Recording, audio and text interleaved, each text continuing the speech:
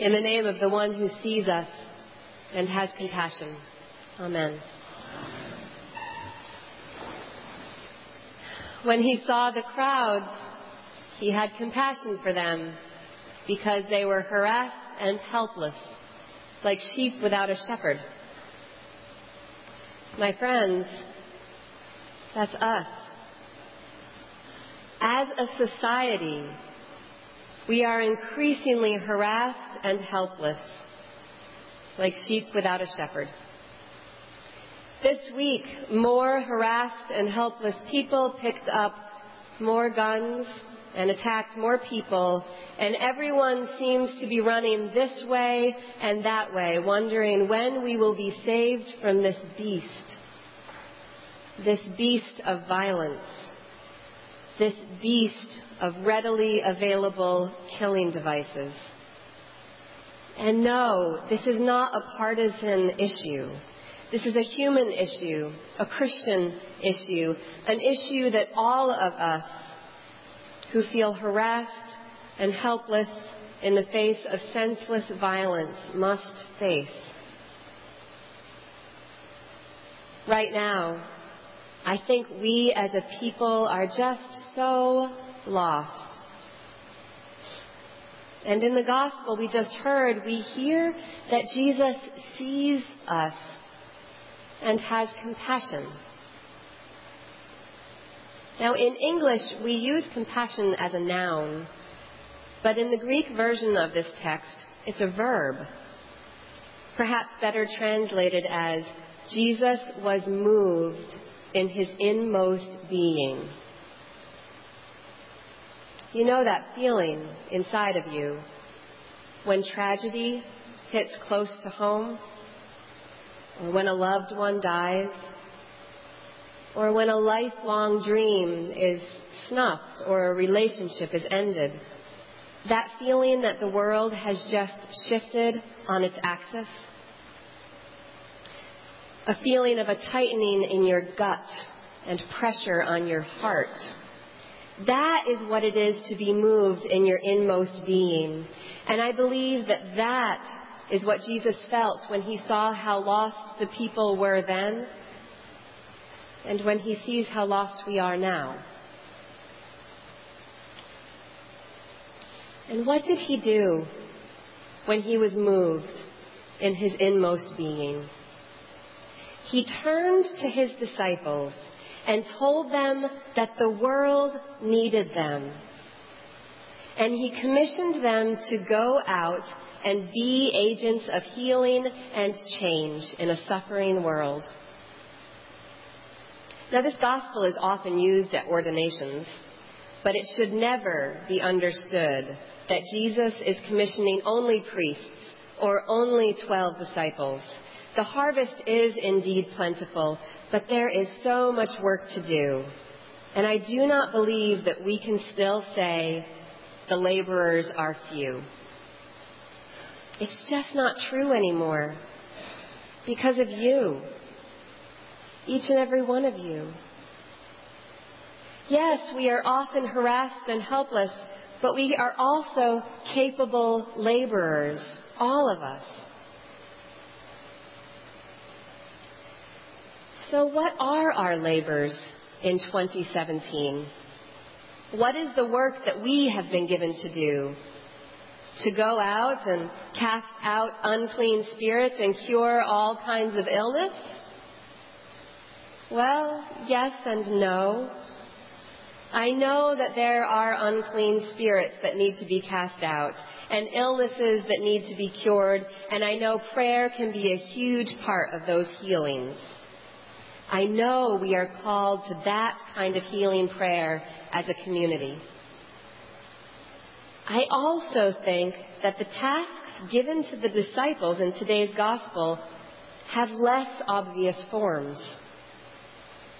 They include a multitude of tasks that may come before us each day, usually without much advance notice, and so often they can slip right by us. But if we listen, if we watch, if we're paying attention, if we engage in a running conversation with Christ throughout our day, opportunities will arise. And we will step into moments. And in those moments, we can cast out a demon of loneliness in a stranger. We can cure the sickness of rage in someone by listening and offering compassion before that rage turns to violence. We can have authority over an unclean spirit of temptation that has arisen in our own hearts. We can call a politician and speak to them of our fears in regards to the over-availability of guns in this country. We can walk through our workplaces and schools and communities with an open heart that others may know us as safe people to speak to and to find comfort in. We can be helpful to those who we encounter who have a need that perhaps we can meet. On our way home from Vermont in April, my family got a flat tire. We were just a half an hour into our journey through the woods with a completely packed car when the tire pressure gauge did that really disconcerting dropping of numbers rapidly. So we pulled over, emptied the entire trunk onto the side of the road, pulled out the donut, the jack, and the puniest tire iron I have ever seen. When Greg tried to loosen the lug nuts, which had been tightened by a machine, they weren't even vaguely interested in becoming loose again. I actually think the lug nuts were laughing at the puny tire iron, and at us, and at all our luggage. Now, we couldn't call AAA because there was no cell reception. And it was Saturday, so even though we had broken down in a small village, a cluster of a few buildings, nothing was open. I was starting to wonder if we were going to have to just set up camp when a nice man walked across the road from his truck in the community center lot, waiting for his wife to be done at a baby shower. He had noticed us. And he had an 18-inch torque wrench. He let us borrow the wrench, and he gave us abundant tire-changing advice. It turned out he was a retired dump truck driver and had lots of tire-changing experience. Eventually, we were on our way. I don't even know this man's name, but I think it's safe to assume he didn't have help stranded family with flat tire on his to-do list for the day. He was just open to whatever came his way. Every day, people are willing to be of service to others. They're pulling over at accident scenes, cheering up strangers in the marketplace, paying other people's restaurant bills, striking up conversations with each other on the T, having respectful conversations about differences in opinion with their coworkers, getting curious about how someone else sees and experiences God.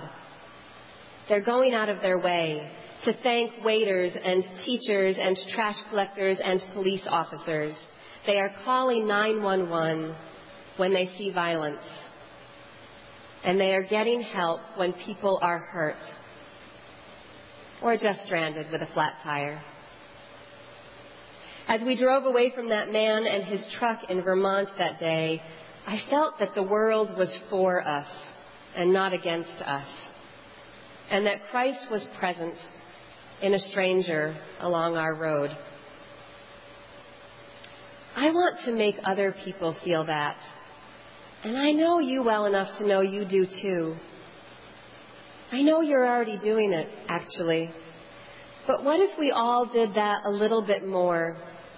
As a force of love coming out of Trinity Church into the world, commissioned by Christ to go out as laborers into the harvest. We don't know the exact tasks that Christ is sending us out to do on any given day, but hopefully we are open enough to see our tasks and choose to act. Because if we do, inch by inch, we can help people feel that the world is for them and not against, and that Christ shows up when they need Christ. Christ shows up in the people around them. This kind of incremental revolution of kindness can change the world. We can go from harassed and helpless sheep to faithful laborers. Why? Because Jesus is moved in his inmost being when he sees us.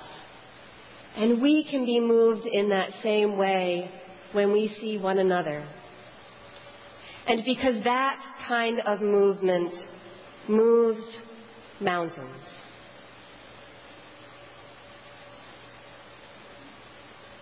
I will leave you today with a 16th century passage from Teresa of Avila that Judy Crumey has brought to my attention in her work with healing prayer. You can find copies of it at the back of the church, along with copies of a letter from our bishops this week about the shootings. From St. Teresa. Christ has no body now on earth but yours. No hands but yours. No feet but yours. Yours are the eyes through which the compassion of Christ must look out on the world. Yours are the feet with which he is to go about doing good. Yours are the hands with which he is to bless his people. Amen.